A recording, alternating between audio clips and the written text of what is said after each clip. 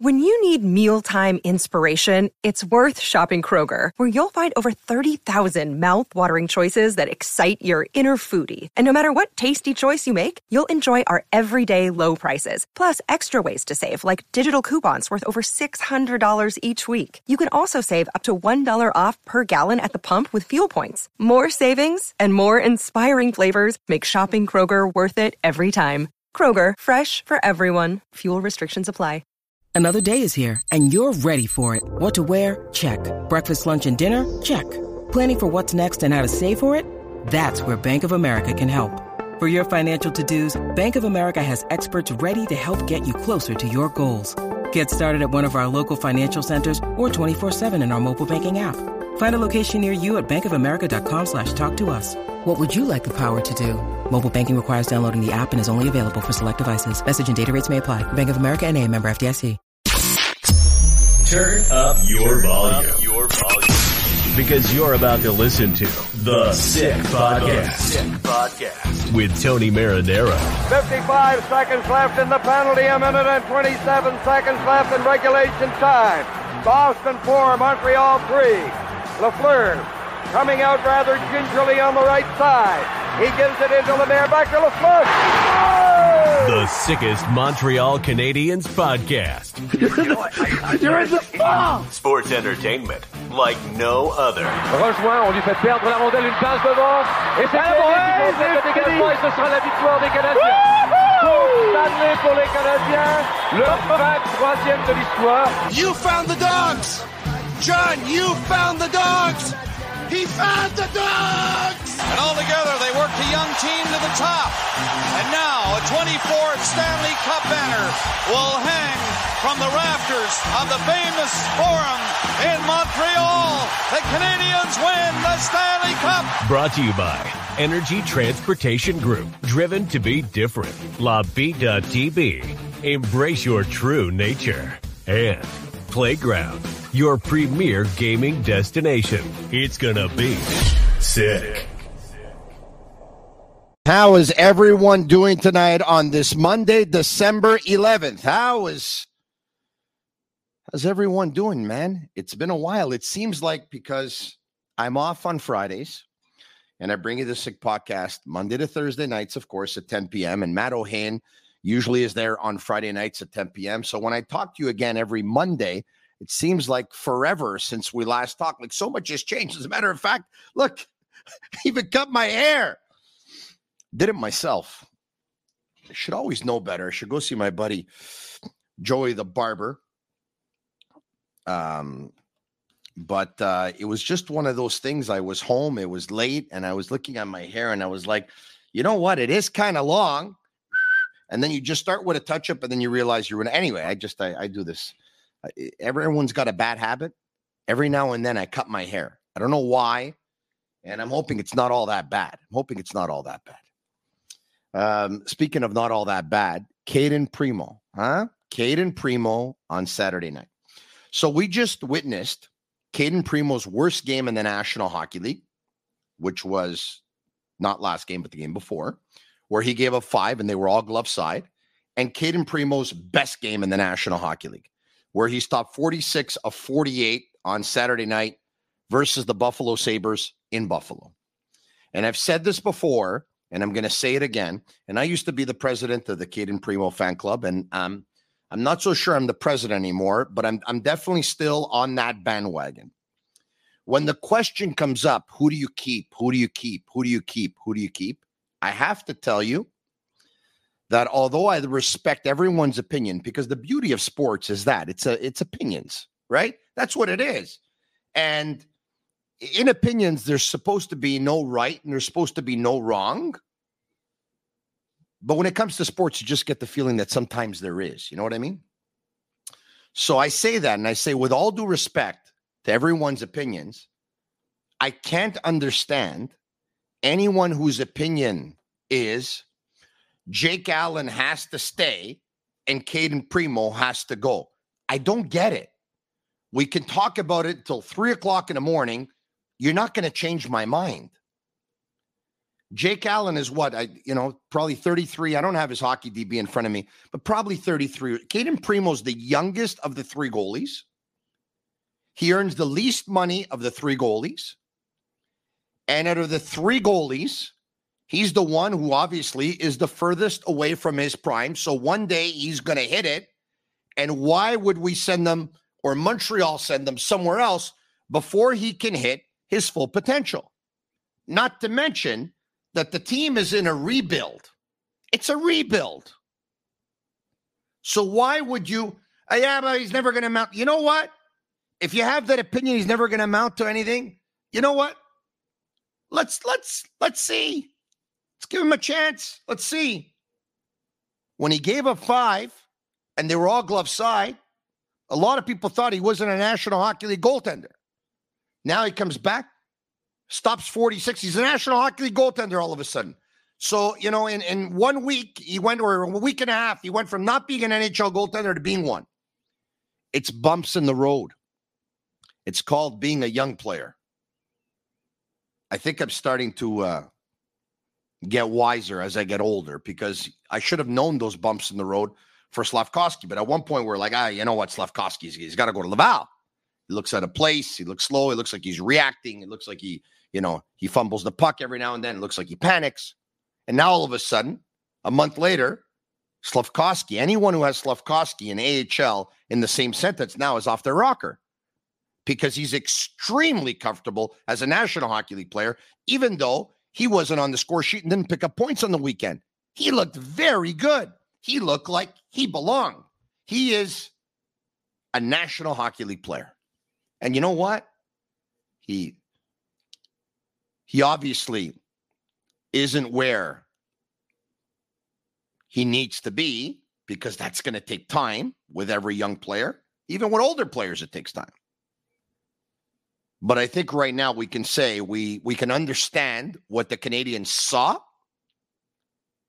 And right now we have to give the Canadiens the benefit of the doubt that they probably know what they're doing with this player, because he's looking a lot better than he did a year ago. I think I've just been given word that we have our guy, and Eric Engels of Sportsnet and sportsnet.ca is here.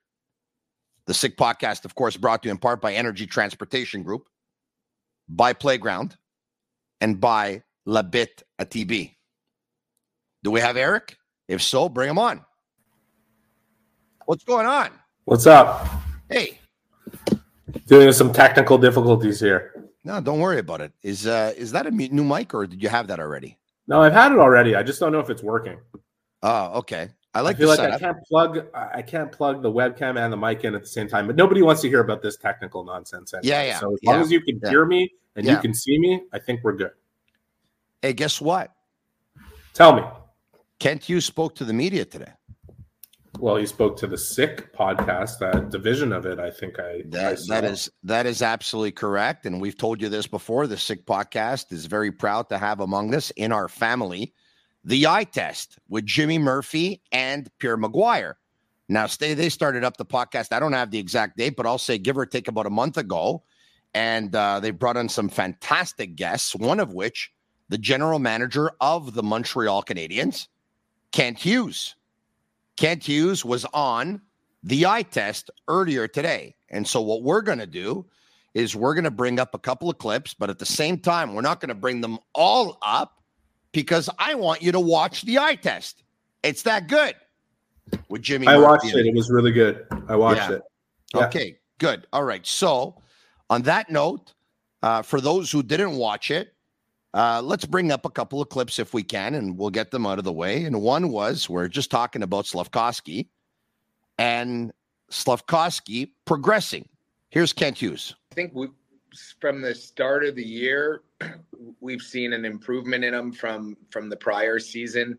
We know it's not a straight line, right? He'll have a stretch of games. And in fact, I remember sitting in Jeff Molson's office saying, really like where Slav's game's going. And I think the following night was probably his worst game of the year. That happens. Nothing like gaining your boss's confidence or your ability. So, but listen, he's a determined kid. He's wise beyond his years. I don't know if you guys saw, but I saw it online somewhere where he was being asked and about his progression. He just said, listen, some people are that good. They come, they're great right away. And others, it takes longer, and some never get there. And I have my own idea of what I want to accomplish. And I'm going to look back at it when I'm 50. And that's when I want to be proud of what I've done. So he's got that long-term view. And I think that's going to help him in this market. He is what he is today. I don't think he's going to be – we're not going to really know what Slav can be for another few years, in my opinion. All right. There you have it on Slafkovsky progressing. Your thoughts on what he had to say?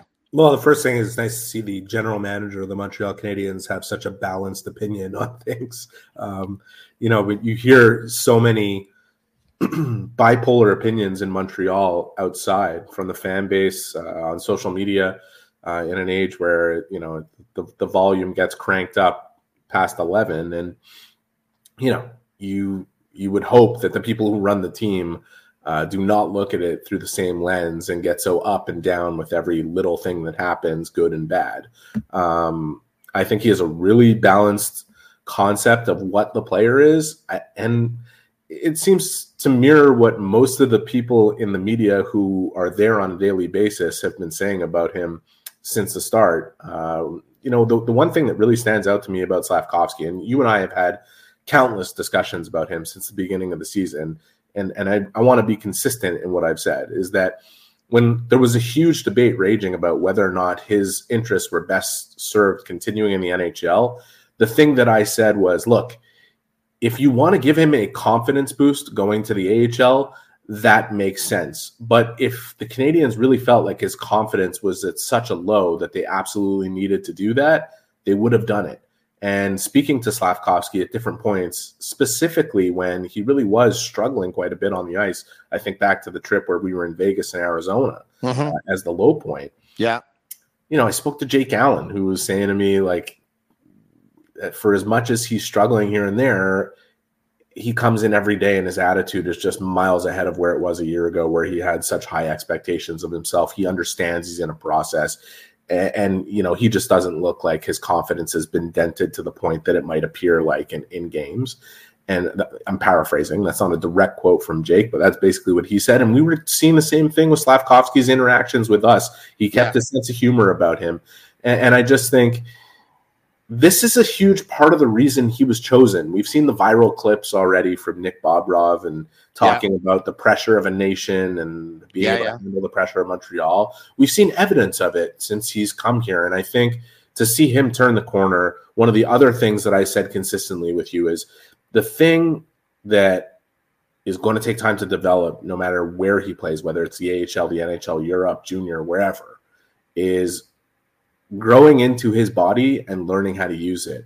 But what should be extremely encouraging about this player right now is he's made a huge adaptation on that front in a very short span. Like, you can see now he is starting to and maybe it was just a couple of shifts that changed this for him, but he is starting to realize how hard he can be to handle for opposing players when he's able to use his body appropriately, and maybe he is growing into it a bit more. I think that process will take time, but he's definitely using it a lot better than he did, a year ago and even a month ago.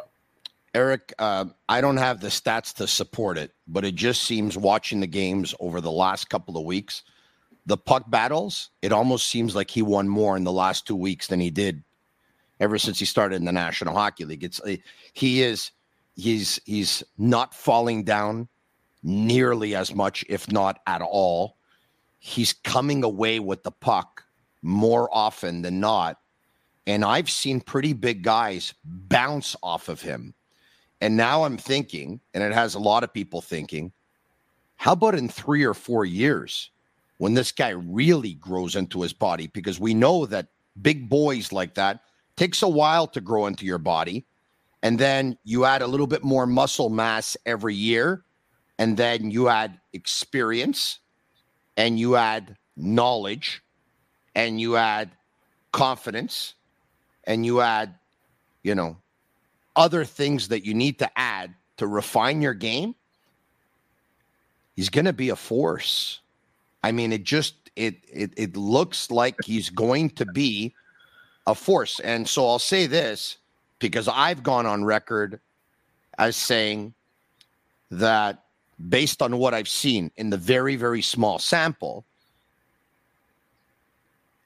Logan Cooley's tools in terms of being a hockey player, in terms of vision, stick handling, playmaking ability, and all that stuff, I don't think Slafkovsky has that. So it leads me to believe that Cooley will be the better hockey player. But I can tell you, and I said this a couple of days ago, and I'll say it again on this Monday, December 11th, seeing what we've seen in the past couple of weeks, I can understand why they were talking like that around that table. And I can understand why they picked Slafkovsky at number one. So I'm going to say this. If Slafkovsky doesn't have the better career, I'm not going to be one that's going to knock them for it going forward. At least I hope not, because I can understand him being that's a pretty big package. That's a pretty nice package. Yeah. Well, people better keep it in perspective also moving forward. There's going to be some downs too. There's going to be ups and downs like there is for every player. Look, Cole Caufield came into the season with everybody thinking he was going to score 50 goals. It's not going that way. It's odd because he's shooting at an incredible volume, and typically throughout his entire life, a lot more of those shots have gone in. And you know what? For all the people who are not watching these games that Slafkovsky's playing and questioning what everybody's talking about in terms of his progress because the points aren't there, I think you'd have a lot more of them if Caufield had buried a couple of those shots and Suzuki had buried a couple of his, and we'd be talking about a production that matches. When you talk about Cooley versus Slafkovsky and who might be the better player in the end, maybe Cooley will be a more offensively prolific player. That's something that seems to be the early indication based on the skill sets. One thing that was really easy to ignore about Slafkovsky before he's kind of gained the confidence that he's displaying is he really does have a lot of skill. I mean, the skill is there. Like his playmaking ability, his stick handling ability, as he displayed in the shootout, his shot, there's a lot of elements there. His vision, especially, that I don't think a lot of fans were able to pick out when he was struggling a little bit. But now it seems so obvious. And I've felt strongly, even when he was having a tough time in the NHL, that he was going to turn into a good player. I still believe that's going to be the case. In terms of this draft, though, and I've said this before too, will he be the best player to come out of this draft? Will Logan Cooley be the best player to come out of this draft? I think there's a good chance that Blaine Hudson, who was chosen 62nd overall, could be the best player that comes out of this draft. We'll find out in 5, 6, 7, 8, 10 years. I like Ken Hughes saying that he's not exactly sure, he's not exactly sure what the player is going to be until a few years go by. And I think that's a really balanced way of looking at Joe Thornton through the first 3 years of his career. But, there was a lot of doubt that was cast on that player. And it just comes down to what it takes for players that size to evolve and become who they're going to be as finished products. Eric, Shane Wright might end up being the best player in the draft. That would be a twist. Simon Nemec might end up being the best player in the draft. Yeah. You know what? Maybe even David Jiricek might end up being the best player in the draft. I love Jiricek a lot, but I have the Nemec has looked really good in his first 3 or 4 games. They're both really good. Yeah. And so, look, Shane Wright's putting up really, really good numbers for a 19-year-old in the American Hockey League. So let's, once again, it's not a sprint. It's a marathon. It's going to take a while before we end up knowing who's the best player. But once again, I can see now what they were seeing with Slafkovsky. I mean, it's very, very clear. I think it's very, very clear to everyone. More on Slafkovsky from Kent Hughes on the Eye Test on the Sick Podcast Network with Jimmy Murphy and Pierre Maguire on Slafkovsky learning how to use his body, but still there's some things to work on. There's no question they're seeing the progression in his game, his strength along the wall, his ability to protect pucks. Last year, he'd get bumped, he'd get more knocked off balance, he'd lose the puck. He's learning to take his stick off the puck while he absorbs physical contact, repossess the puck afterwards. So there's like a lot of little tricks of the trade of playing here in North America, especially at the NHL level. There's more to come. Like you can tell he doesn't fully have his confidence around the net, especially when he's playing with, Suzuki and Caufield. He's looking to move the puck all the time. I think that's all part of him figuring things out step by step. And we're trying to be very mindful of not popping 20 things on his to-do list here in terms of needs for improvement, because we all know hockey's such a reactive, instinctive game, and we don't want to take that away from him. And I think at parts last year, we probably did. And I think that was bound to happen one way or the other. But as we progress forward here, it's, let's tackle two things and then move on to the next. And that's why I say, I think it's still another 3 or 4 years before we really see what Slav can be. I didn't need to hear Kent Hughes again to say how good I think Canadiens fans are going to have it going forward with this guy at the helm. But man, it's just every time he talks, he's like you said, he's balanced, but he makes sense. And when I hear him say, when he talked about, we're not going to put 20 things on his plate because we don't want to take away from his instinctiveness and his creativity, and we don't want to stifle him. That's the worry you have in Montreal, right? The pressure alone is stifling. The fact that there's more media that you have to listen to and read and see, and social media, and a pressure-packed environment is stifling. Imagine being told over and over again, you can't do this, you can't do that, you can't do this, you can't do that, or you have to do all this. It can get very overwhelming. They don't want to put too much on his plate. I love what I just heard. I love it. You're bringing up a lot of good points. I'm going to tell you what I heard listening to that. And what I heard is evidence of the harmony of the Canadiens organization. Because I go back 2 years and did an interview with Jeff Gordon about how he wasn't just being brought in to rebuild the hockey team, but also to rebuild the hockey organization. We did a deep dive and an interview with him and an interview with all kinds of people to establish that. And then a year later, last year, where they were at 1 year in terms of that process, in terms of taking what had become different silos and putting them back together and being a harmonious organization. And when I hear Kent Hughes talk about that stuff, I hear Marty St. Louis from earlier, going back to training camp, talking about not overcoaching the players, about allowing them to make their mistakes and correct themselves, allowing them to focus on one or two different things. I hear Adam Nicholas in player development and see with my own eyes at practice a very specific focus on one or two things and not everything. The work that you're seeing that went into Slavkovsky doing those little details, taking his puck off the stick as he engages in a physical battle, and then, putting his stick back on the puck so that he doesn't lose it when he's bumped.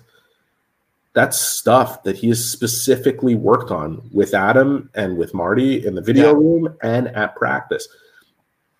You bring up a great point in terms of the vision and that stuff. When I listen to that, I hear evidence of the harmony that has been built between coaching, development, management. Everyone's on the same page here. They're speaking the same language. And this is going to address, to me, what was the biggest problem with this organization through the Marc Bergevin years, and even preceding that a little bit, as they every year tried to be competitive and be a part of the playoffs without necessarily being able to build themselves into contenders because they were so focused on not dropping out of the playoff race. Development was the biggest problem. People talk nonstop about drafting, and it goes hand in hand with development. You have to draft the players for them to be developed, but development was the biggest fallacy for the Montreal Canadiens, and you were not going to solve that problem without beefing up analytics, beefing up the player development department, bringing in management and coaches that are on the same page, and everybody coming together on it. That's what I hear. At the same time, Eric, and I agree with you 1,000%.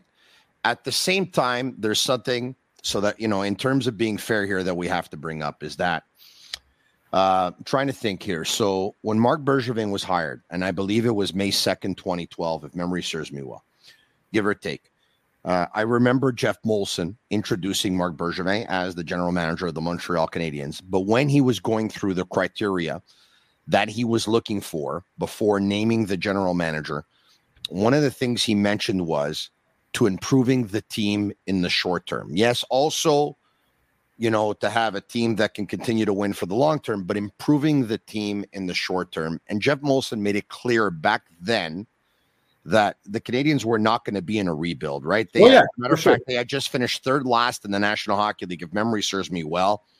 They had drafted or third or fourth last. They had drafted Galchenyuk third overall. That draft that took place in Pittsburgh, and they wanted to get back on track. They had Price, they had Pacioretty, I think they had Subban, and okay, they had Mark. We got to get better. Let's go. This was a bad year. We got to get better. And Marc Bergevin patched the team to try and make it better slowly but surely. And because there wasn't a rebuild at the time, I think it was harder to have a long-term plan than it is now, because now, knowing it's a rebuild, right? You know exactly where you are. You know what you want to get to. Back then, it was like you said, let's try and make the playoffs and we'll see what happens. Let's try and make the playoffs. We'll see what happens. Let's try and make the playoffs. And Marc Bergevin had that strategy pretty much for almost every year, and with the exception of one year where they got into really bad injuries, and then they had a really bad year. That's the year they ended up drafting Kotkaniemi third overall. But a couple of years ago, right, once again, he went all in because he knew that Price had little left, and he knew that Shea Weber had little left, and he probably knew that he had little left too. And he said, you know what? Let's go all in. And they went all in. You're right, Tony, and you're being fair, and I appreciate it. And that's why I brought it up to begin with as a check against this big deficiency, was that there was a different mandate, and Marc Bergevin met that mandate for the most part of his time here. However, it didn't change the fact that they had two people dedicated to development and did not develop their prospects the way they should have.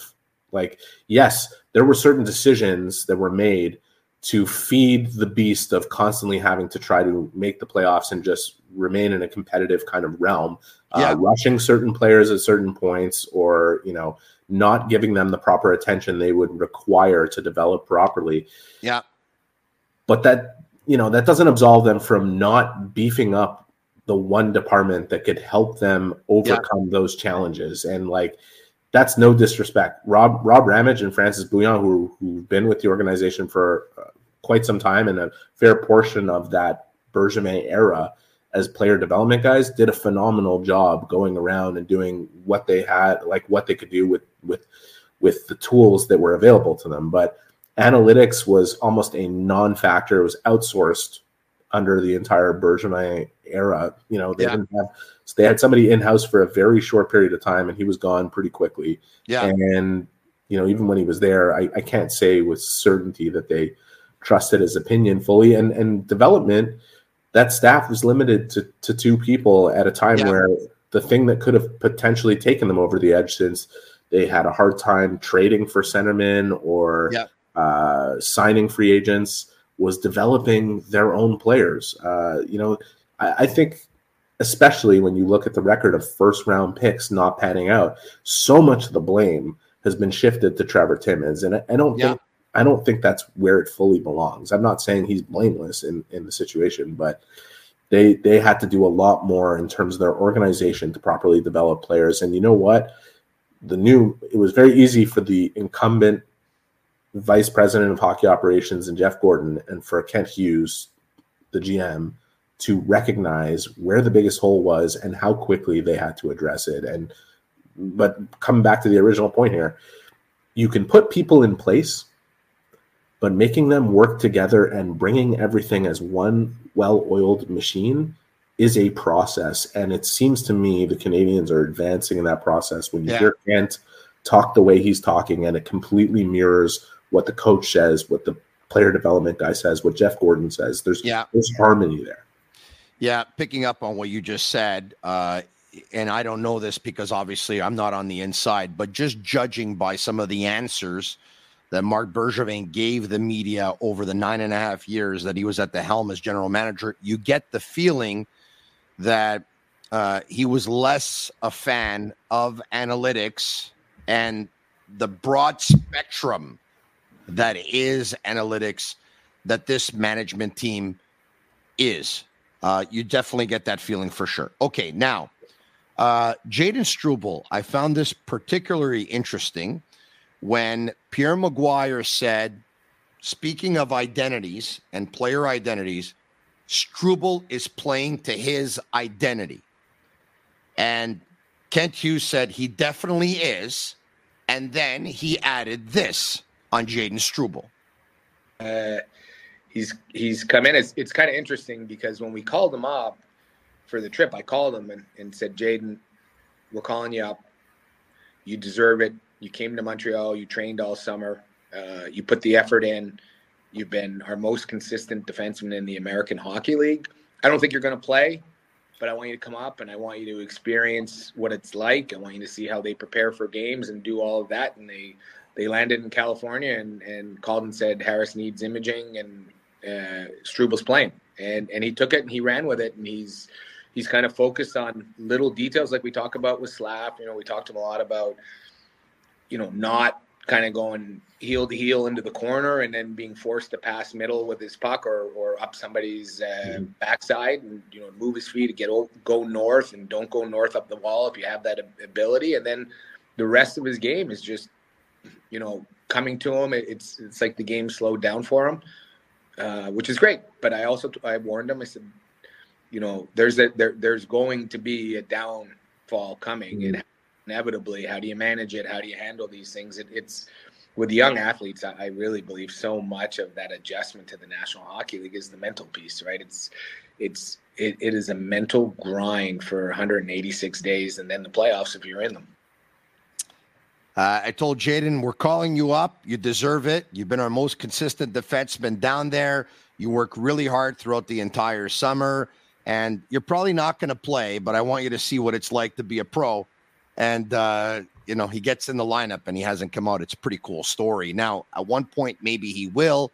Jordan Harris at one point will be back. We saw with David Savard coming back that Lindstrom, has had to give up his spot for now.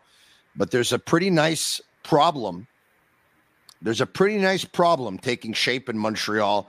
And Jayden Struble is part of that pretty nice problem because he doesn't make too many mistakes, Eric. I mean, I don't remember the last time where he did something and I said, it's a bad mistake. Doesn't make too many mistakes. He's definitely increasing the competition on the Canadiens' blue line. You think about Harris, who's sitting upstairs watching these games, and Harris has proven to be a reliable player at this level in a short period of time in Montreal and has gotten better and better, I think.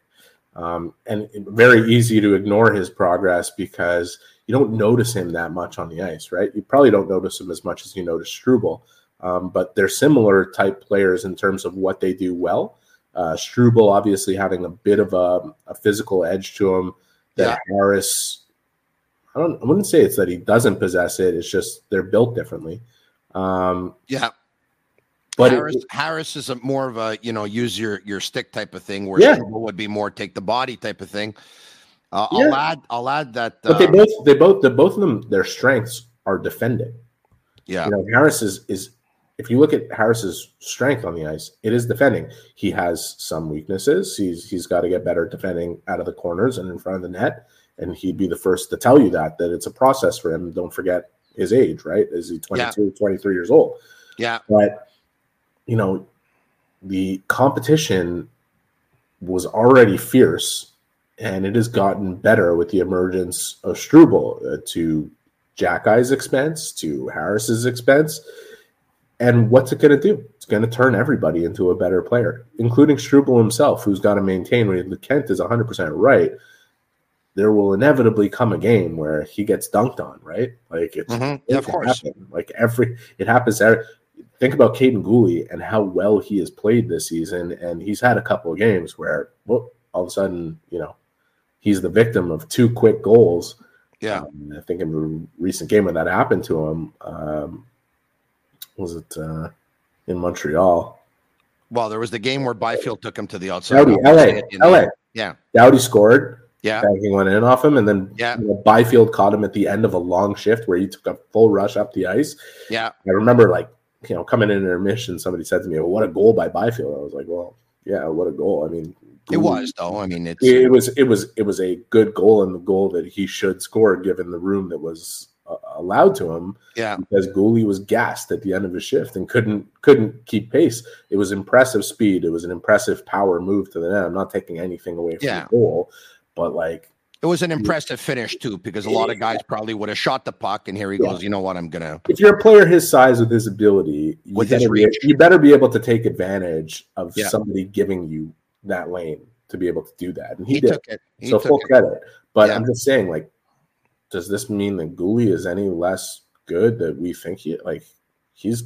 Every player goes through it at some point or another where they're going to be the victim of a bad night or a tough night or a night that's tougher on them. And that's coming for Struble. We haven't seen it quite yet, but it's coming. And I'll be curious as anyone to see how he reacts to it. Because, as Kent also talked about in his interview with Murph and with Pierre Maguire, what the Canadians are in the process of doing from a management standpoint is building up the sample for each one of these players to make a proper evaluation on which ones are going to be the ones they invest in for the future they're trying to build here.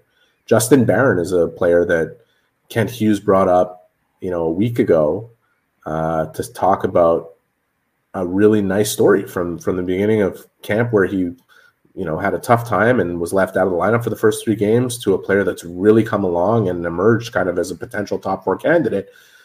But he's not. He said to those guys, he said to Murph and Maguire, like, still need to see it happen over a longer period of time to be able to make any kind of definitive conclusion on the player. And he's right.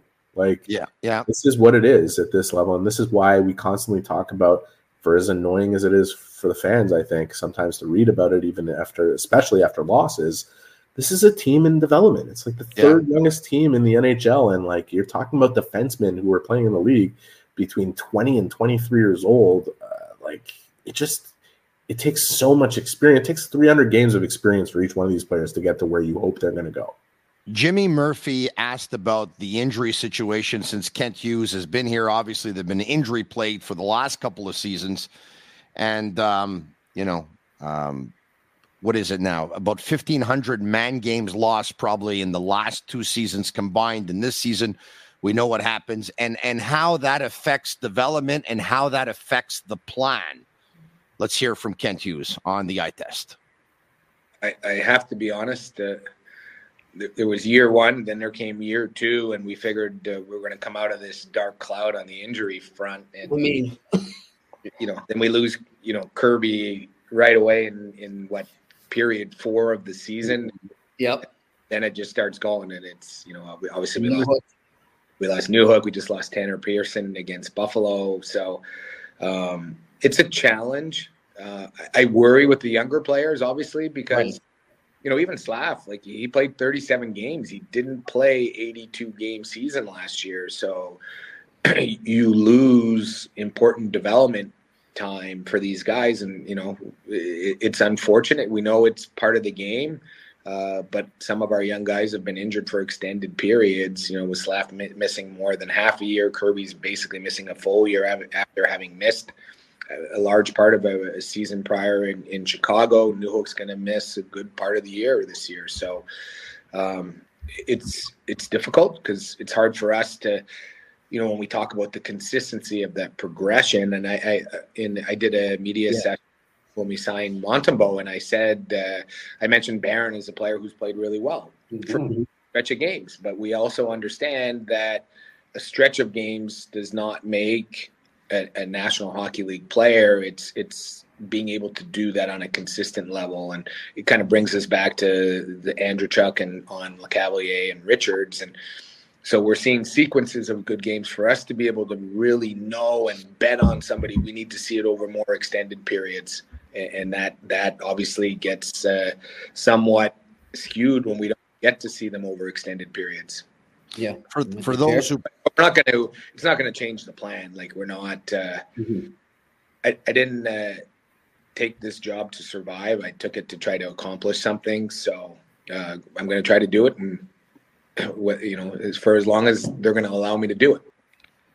That's an amazing line, and for those who just want this thing to turn around tomorrow morning and go out and start trading the prospects to get better right away. Parce que tanné de perdre, tanné de voir des sièges vides au centre, Mimi Coco, Kent Hughes tells you right away, it's not going to change the plan.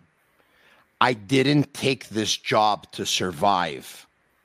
I took this job to accomplish something. Translation, unless you figured it out, I want to win the Stanley Cup. And Jeff and I have discussed what we think gives us the best chance to win it, the best opportunity, is to go through a rebuild and stick to the plan. And this is what we're going to do. That's it. And for those who don't understand, by the way, the whole thing with Andreychuk and LeCavalier and Richards, Kent earlier in the conversation was talking about a conversation that he had with Dave Andreychuk, who said, look, I always knew LeCavalier and Richards were good, but it's about finding consistency. That's the hardest thing for NHL stars, for NHL players, and it takes a very, very long time. And some, you have to take a look, like, a real long time down the road before you see it. And there you have it. Once again, 300 games. Yeah.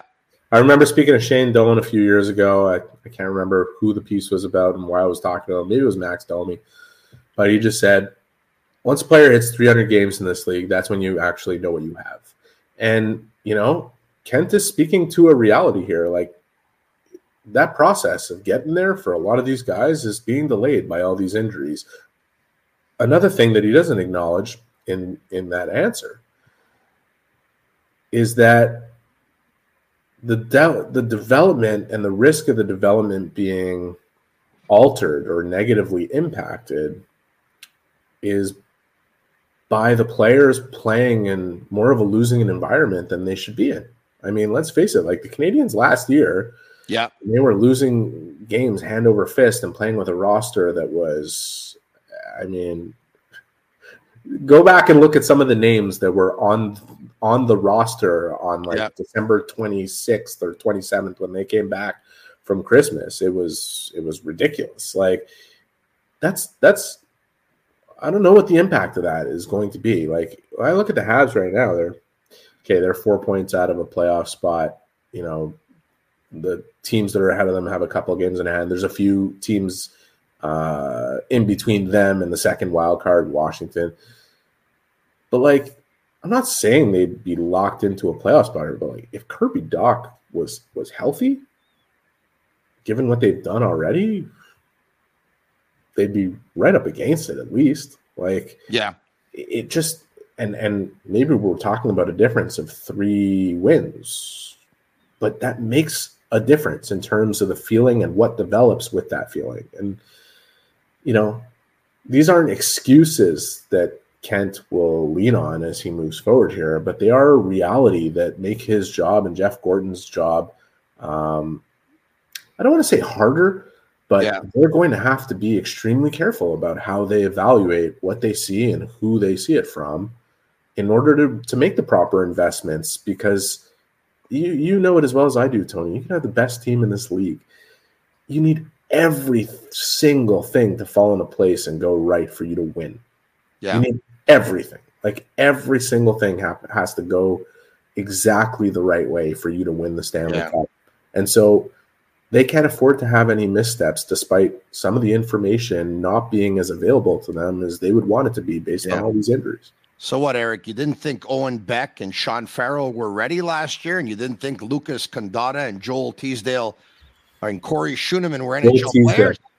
Joel Teasdale. Like, I was super happy to see these guys get in and get the experience. Condotta scored, as a matter of fact, in that game, remember?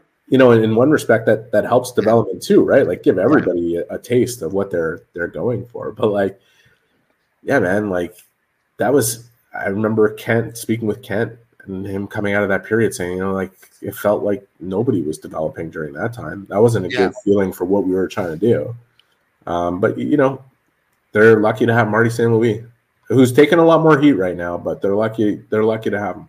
Yeah, you're right about that. Hey, listen, between now and the next 15 minutes or so, This is what's coming up, by the way, for those who are waiting, because I have it right here. Lane Hudson, Cole Caufield, Caden Primo, Arbor Jackeye. If there's more than that, there's more, but those are 4 topics I want to get to. Hudson will finish off with what we heard earlier today and saw earlier today on the eye test, talking about Lane Hudson's maturity. Here's Kent Hughes.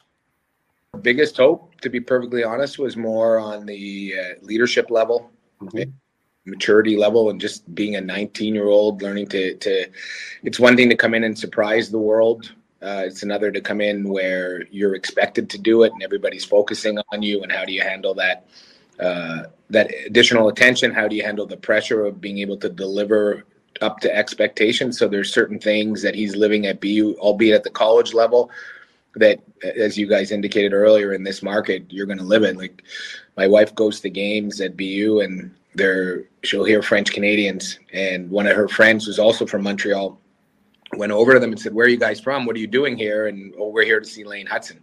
So, that you have that kind of following and scrutiny, and he's going to live that when he comes here.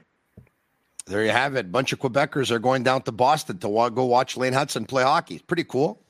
Pretty cool, and they're definitely getting their money's worth. And I love that Kent didn't, he didn't dance around the question of what the plan is with the player. He said, "We're going to bring him here. We're going to bring him here at the end of his season. That's our hope and that's our goal." And he's just got to sign the papers and do it, which I don't see any reason why Hudson wouldn't. And he also said he expects him to be a dominant player at the World Juniors. Well, how can you not? Yeah, of course. And listen, dominating college hockey at the level that very few players from his position have been able to do. Yeah. I think there's a floor building up with this player too. We can all see the ceiling is really high, but I think there's a lot of progress happening behind the scenes in terms of what he's working on to develop his game. And that's only going to continue as he moves forward with his professional career, which is certainly coming soon. It's the one thing people should realize is it's going to take time. Some of the stuff that he does in college, he won't be able to do in the NHL until he establishes that floor, until he establishes that defensive game that enables him to be trusted to the point where he gets on the ice enough to have enough repetition and feel confident in his ability that he can try some of the stuff that he's getting away with every day in the NCAA. I don't expect everybody to be patient with it, and I can only imagine what will happen if he doesn't come here and explode offensively immediately the way he has. But I'll tell you, I see a really special player, and I've said it so many times already. He could end up being the best player to come out of that draft. And you're going to have a lot of Montreal Canadiens fans doing La Tarantella if that happens. Yeah. The Sick Podcast, brought to you in part by Energy Transportation Group, named by the Financial Times as one of America's fastest-growing companies in 2023. They've been recognized by the Globe and Mail as a top-growing Canadian company for 2 years in a row now. They work with some of the biggest Fortune 500 companies. They provide end-to-end logistics services. Join a winning team and check out Energy's career page for available opportunities. Eric, before you joined me, I started off the show saying Caden Primo, and I say this with the utmost respect for Jake Allen, but one of the things I was saying was, for the life of me, and I respect everyone's opinion, knowing where the Montreal Canadiens are right now in a rebuild, knowing that Caden Primo is the youngest of the 3 goalies here, knowing that he earns the least money of the 3 goalies here, knowing that he's the furthest away from his prime, and let's see what his prime is going to look like, maybe. Because of that and other reasons, another one could be trade value. I just don't understand those who say, Allen's the better goalie, put Primo on waivers or trade Primo right away. I don't get it. Are people still saying that? Well, after Saturday night, I haven't heard anyone say it anymore. But before Saturday night's game, I'm telling you, I heard people say it, Eric. So, you know what? Even during that game, I had some people tweeting at me like, what's with him in the third period? He gave up 2 goals in the third period. What's with him in the third period? And this is a trend. And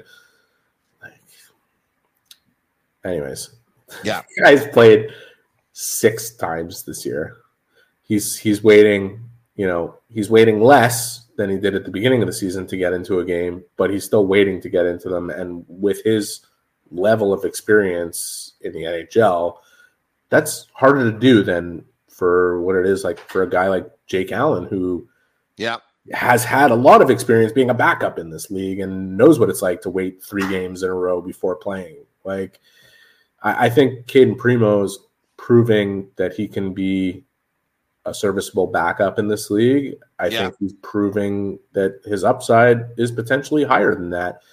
I go back a year ago and think about the things that Jake Allen was saying about Caden Primo, and it wasn't to slight Samuel Montembeault, who hadn't quite proven yet what we've seen from him since, but he was talking about Caden Primo as the future, not Sam Montembeault. That's what Jake Allen was talking about a year ago in when he signed his contract, about shepherding a guy like Primo to the position down the line and leaving the organization in a better place because of it.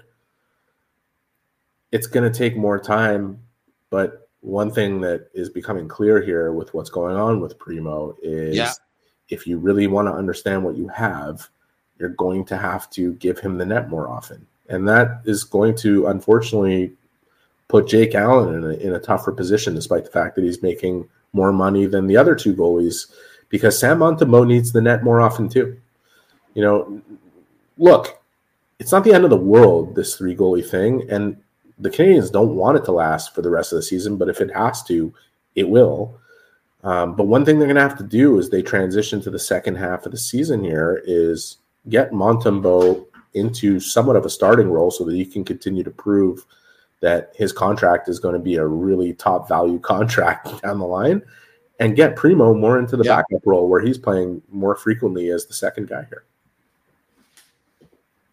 I think it tells you how this thing is going to end. The most likely situation is Jake Allen gets traded, right?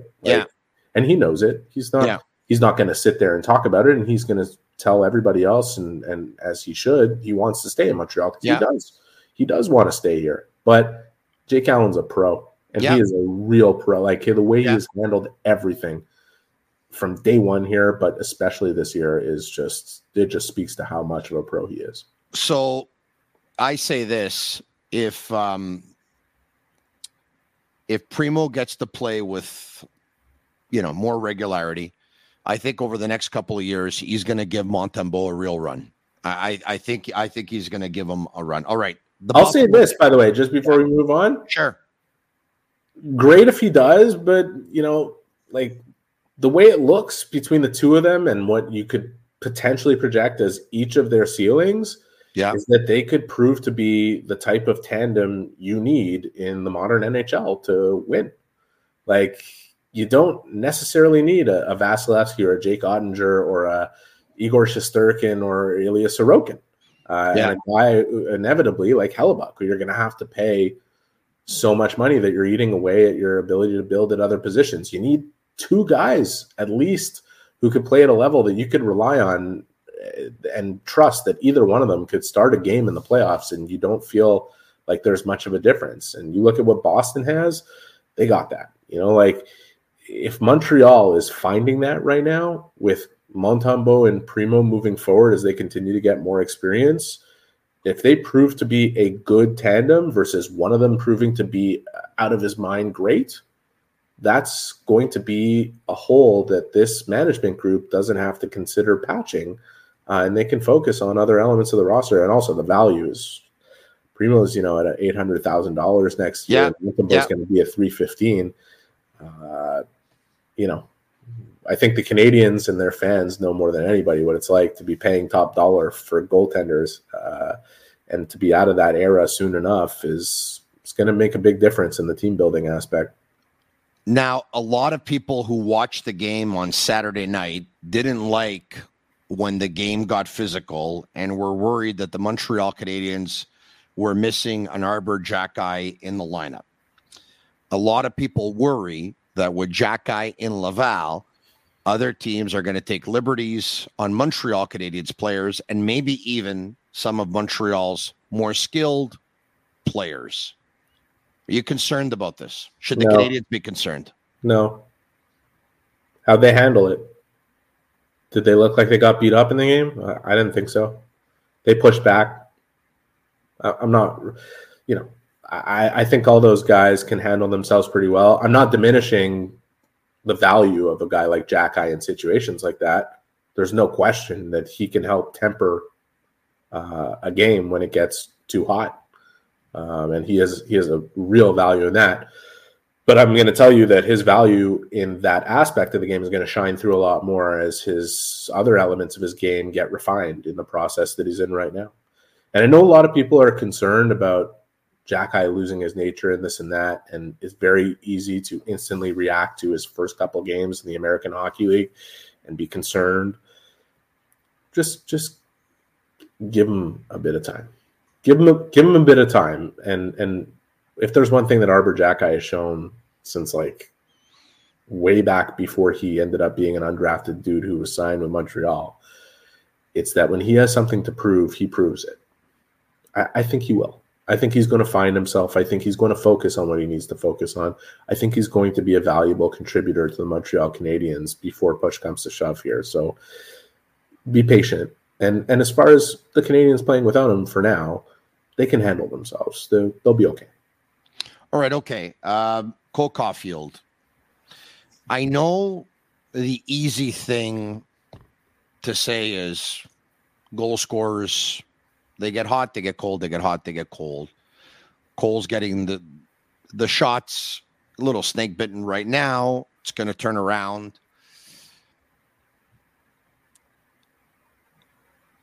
There's something off. There's just something off. Well, I think not seeing the puck at the back of the net is going to put a few things off, right? Like he's so used to it happening. And if you go back to last time he went through, I don't want to say the same type of funk, but a funk under Dominic Ducharme, there were other elements of his game that slipped and it just, wasn't going the way he wanted it to go or anybody else was hoping it would go. Like a couple things to keep in mind. Does Caufield have 300 games of experience under his belt? No. Like these are the things that you're going to go through on your way there before becoming a complete player. And he's going through. There will come a time where the faucet opens here and starts gushing, right? Like he actually has half that. I think he's got like 150 games or whatever it is. You know what this player is capable of, and you know that when his entire life he has shot at a certain clip. Yes. He's not going to continue to go. You don't do that by fluke. At a fraction of that for the rest of the year. At one point or another, it's going to turn, and it's going to turn probably dramatically in the other direction. But on the way there, you hope there's not too much damage done, psychologically and confidence-wise, because it's difficult for a goal scorer and one who can score as much as he can to not see it go in, especially with the amount of chances and shots he's taken. There's consistency issues too. I think there was a point here where he wasn't scoring goals and he was doing a lot of better things at 5-on-5. I think that slipped, not necessarily throughout the entire last week, but really going back to last night's game against Nashville, wasn't there at the level that you expect to see from Cole Caufield in terms of the details. Yeah. And I'm sure he'll adjust. I'm sure he knows. So even the power play, it's been a while since he scored a goal in the power play. He's also he's coming off surgery. Oh, that ain't listen. That's why I asked you if there's a little bit of concern. It's not, and I get it. It's not an excuse. It's a reality. He missed almost half a season last year and had season-ending surgery. And I'm not bringing this up to say, I think his shot has changed and there's a problem with his shoulder. No, I think his shoulder, and typically scientifically this happens, you come back stronger from such an operation. But it's just he missed a lot of time and had a different type of summer than the one that he would have had normally. And I just think there's an effect there. Should people be concerned? They can be. Do I think we're losing the version of Cole Caufield we expect to see? No. I think he's going through some of the normal things that players of his experience and his age go through. It's just the ceiling has already been demonstrated to be so high that to see him far away from it will concern people. And I'm not going to talk them out of that concern. For me personally, I'm not that concerned about it. I think in the end, Caufield will be Caufield, and the Caufield that I know and have come to understand as a player is a really good one. All right, so the Canadians and the Pittsburgh Penguins on Wednesday night. I'm looking forward to this one. Anytime you have a chance to see Sid the Kid. I mean, let's Montreal-Pittsburgh's always good games, so I'm pretty excited about it. And Crosby's been unbelievable this year. Yeah, it'll be interesting to see whose power play unlocks it, because obviously neither of them are going anywhere near where they want them to go. Canadians have been a little more consistent, believe it or not. The Penguins have an 0-4-40 something stint going on, unless that's changed between now and when they play the game. But man, these are two teams that whenever they meet up for whatever reason, you're going to get something entertaining happen. Maybe it's a game where Suzuki and Caufield kind of blow it out of the water. Who knows? But I love watching Sidney Crosby play live. I can't believe, how old is he? 35, 36? He's like fine wine, man. I can't believe. He's like fine wine. It makes me feel old, man. Like, I can't believe we're not from a 16-year-old at the World Junior, to 20 years later. Like, it's unbelievable. Eric, a solid hour. And you, my friend, are getting better with age as well. So we'll talk to you soon. Enjoy the hockey game on Wednesday night. And thanks for being a part of the Sick Podcast. Buddy. Can I tell you something, Tony? There might be one thing you want to look out for, because I know you mentioned his name before. Owen Beck. Yeah. The only returnee to Team Canada after being the last player cut last year. Big-time leader on that team. Tournament. Yeah. I did an interview with him on Sunday, and I'm looking forward to that feature coming out at Sportsnet tomorrow. So, amazing! Should be a good read. Yeah, they're expecting him to play a pretty prominent role this year in the team. I look for it. Listen, it's always a fun World Juniors. I think the States are going to be really tough to beat, but I say that hoping, of course, that Canada will win gold. Eric, thanks again. We'll talk to you soon. Take care, Tony. All right, there you have it, Eric Engels, and once again, take a look out for his feature with Owen Beck tomorrow on Sportsnet and Sportsnet.ca. The Sick Podcast brought to you in part by these guys. L'Abitibi, brewed in Quebec, a winner of a dozen international awards. L'Abitibi offers quality microbrewery beers made with premium ingredients for everyone's taste. L'Abitibi, embrace your true nature. I hope you enjoyed the Sick Podcast tonight, and I hope you enjoyed watching all of those clips. And you know what? There's more of Kent Hughes. Give the eye test on the Sick Podcast Network a watch and give it a listen.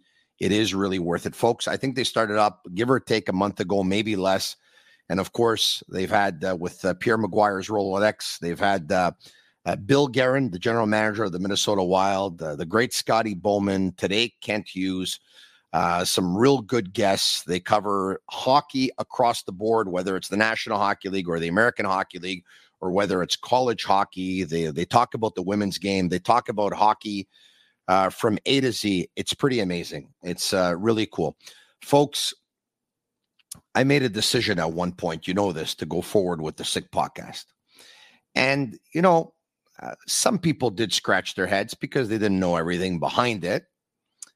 And now, about a year and a half in, after I've decided to go full time, Pierre Maguire is part of the Sick Podcast Network. And he, along with Jimmy Murphy, co-host the Eye Test. Pierre Maguire can work for any network in the world. Anyone. Canada, USA, talk about hockey anywhere and with anyone. He's on the Sick Podcast Network. I think it's pretty safe to say that they see what I saw. And hopefully that some of you are seeing more and more every day. We're here. We're here to stay. We're getting bigger. We're getting better. We're expanding. And I'm very happy to say, and I say this with a lot of humility because I know what's going on in the industry. We're hiring. We're expanding. Once again, bigger and better every day. We're going in the right direction, and there would be no direction without all of you watching, without all of you telling your friends, without all of you liking what we put out there. sharing what we put out there, retweeting what we put out there, quoting what we put out there, and being here weeknights at 10 p.m. It's an appointment podcast. We'll talk to you again tomorrow night, same time, same place. And before I go, a word on Playground. Also, part of this, experienced a world-renowned poker experience with free food and drinks at their cash game tables, a bad beat jackpot that's already over $700,000 after the world record-setting amount of $2,590,000 was won back on August the 2nd. Weekly promotions, daily tournaments, and unmatched customer service. Why play anywhere else? Located just over the Mercier Bridge, only minutes from downtown Montreal Playground. We've been talking about since the summer that we wanted to have a get-together. We just want to be able to meet all of you, shake your hands, give you a hug, take a picture, share a laugh, have a good time, talk about hockey, talk about your favorite team, the Montreal Canadiens. So there's going to be a meet and greet per se. This Saturday, December 16th, I'm going to be at Playground. I think I'm going to be there pretty early because we're going to give you more of the details tomorrow at what time I'm going to be there. And the hockey game is going to be on in the background. All right. It'll be on in the background. So you'll be able to check in on it every now and then while you are playing the slots, while you're going here, going there. But it promises to be a really good night. We're going to have a lot of fun. I hope you can get out there. Bring your identification because you sign up, you get a membership card, and they'll probably give you a couple of dollars of play money. I'll be able to give you more of the information tomorrow at what time and what you can expect. But mark it down in your calendars. Saturday night at Playground. I'm going to be there. Agnello will be there. Sammy will be there. Juliana will be there. The Cavaleros will be there. We're going to get Shane Gomo there. I'm going to give a call to Grant McCagg. I'm going to try and get him there too.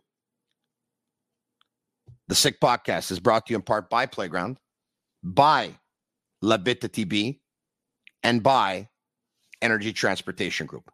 Thanks, everyone, for watching. Thanks, everyone, for listening. Weeknights at 10 p.m. We'll be back again tomorrow night. Have a great night. Ciao, ciao. And that's a wrap. Hope you don't miss us too much until next time. Follow the Sick Podcast with Tony Marinaro on YouTube, Instagram, Facebook, Google Play, and Apple Podcasts. The Sick Podcast is brought to you by Energy Transportation Group. Driven to be different. La Vida TB. Embrace your true nature. And Playground, your premier gaming destination.